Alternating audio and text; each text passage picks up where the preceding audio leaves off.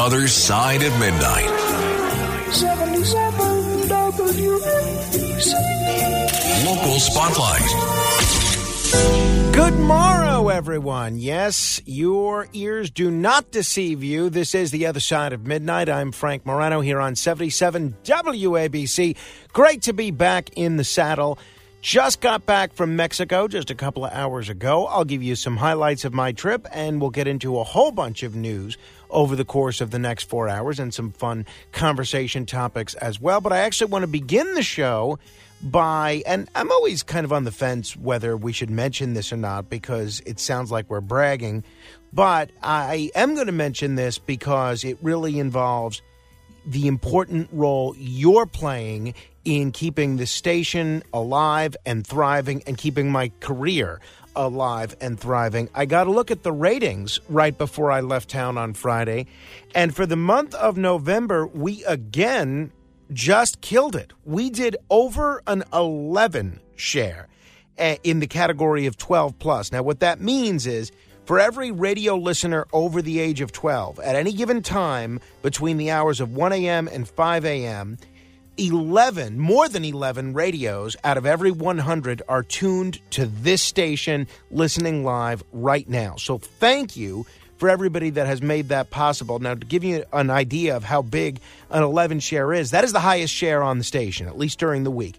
And that doesn't mean we have the most listeners because obviously in the middle of the day, more people are awake than at this time. But we are leading the station in terms of share right now. And I want to thank you for that. We couldn't do this without you. I wouldn't be on the air without you. I also want to thank John Katzimatidis for the opportunity to be able to do this show on a daily basis and for our staff who put so much effort into working on this show regularly. And just to show you things are going in the right direction, we are up about a full share point from last month, so our numbers continue to grow. We're killing it. There's no other talk station that's even close to where we are.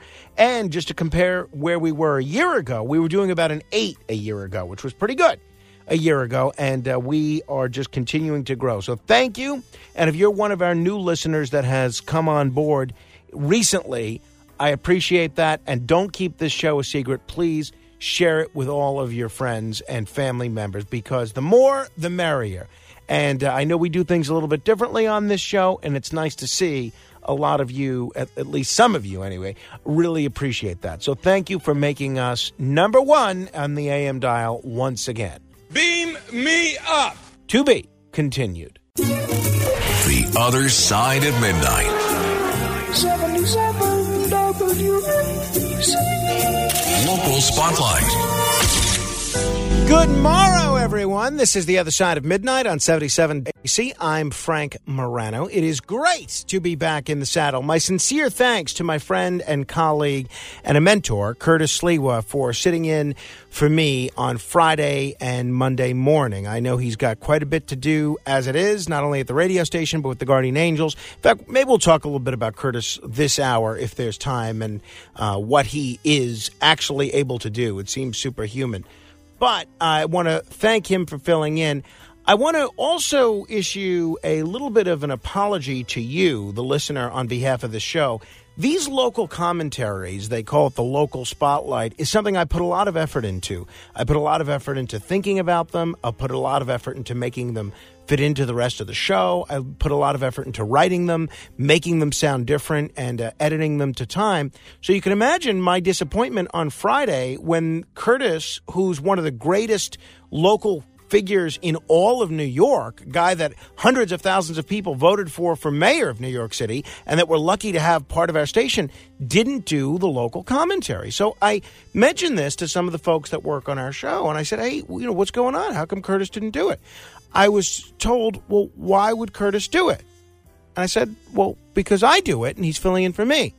And then I was told that's not Curtis's job, and that if you wanted him to do it, you should have said something. So maybe that's true. I just assumed that if he was sitting in for me, he would do everything that I do. But I guess I should have said something, so I apologize. Now, I did say something in advance of Monday's show, and I'm told that at least three, not I'm told, I listened to the 3 local commentaries that he did yesterday, and they were great. They were on point. And I have reached out to management urging that whether it's Curtis or someone else that fills in for me in the future, but especially Curtis, because he just knows New York issues better than anybody, that they do all 4 local commentary. So I think I'm going to take a day off around Christmas or New Year's, and when that occurs, I have it on pretty good authority from management that whoever is sitting in this chair will be doing all 4 local spotlights. But I apologize to you. I didn't realize that this was something that was falling upon me to remind everyone of and to inform everyone of, but apparently it is. I didn't realize that, so I'm sorry. But it will not happen again. At least it shouldn't. Beam me up. To be continued. The Other Side of Midnight. 77 WABC. Local Spotlight.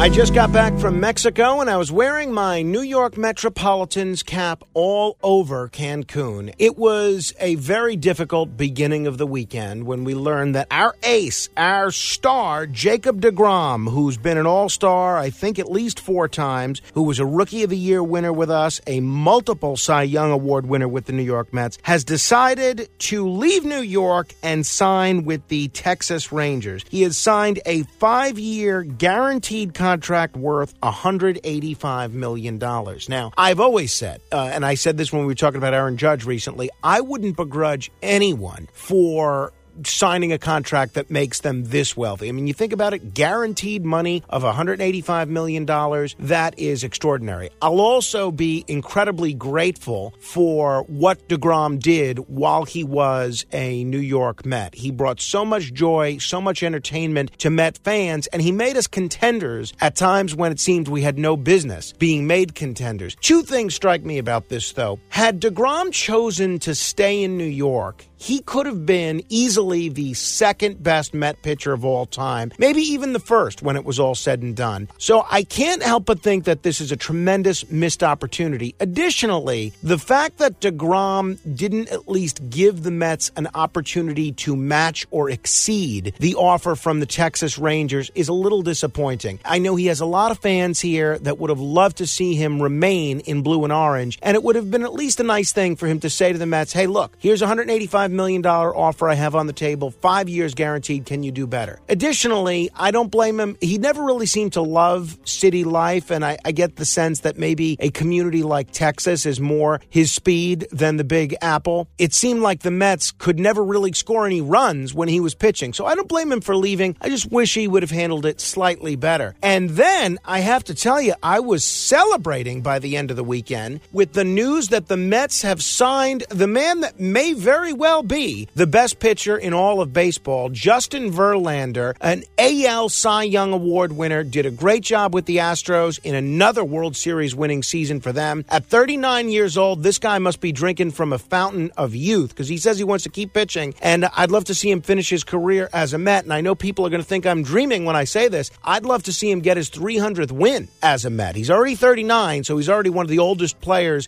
certainly one of the oldest starting pitchers in the league, but this guy seems to be drinking from the same fountain of youth that Tom Brady is drinking from, and I'd love to see him pitch another 4, 5, 6 years with the Metropolitans. So while I'm sorry to lose Jacob deGrom, I am happy to lay out the welcome wagon for Justin Verlander. Beam me up. To be continued.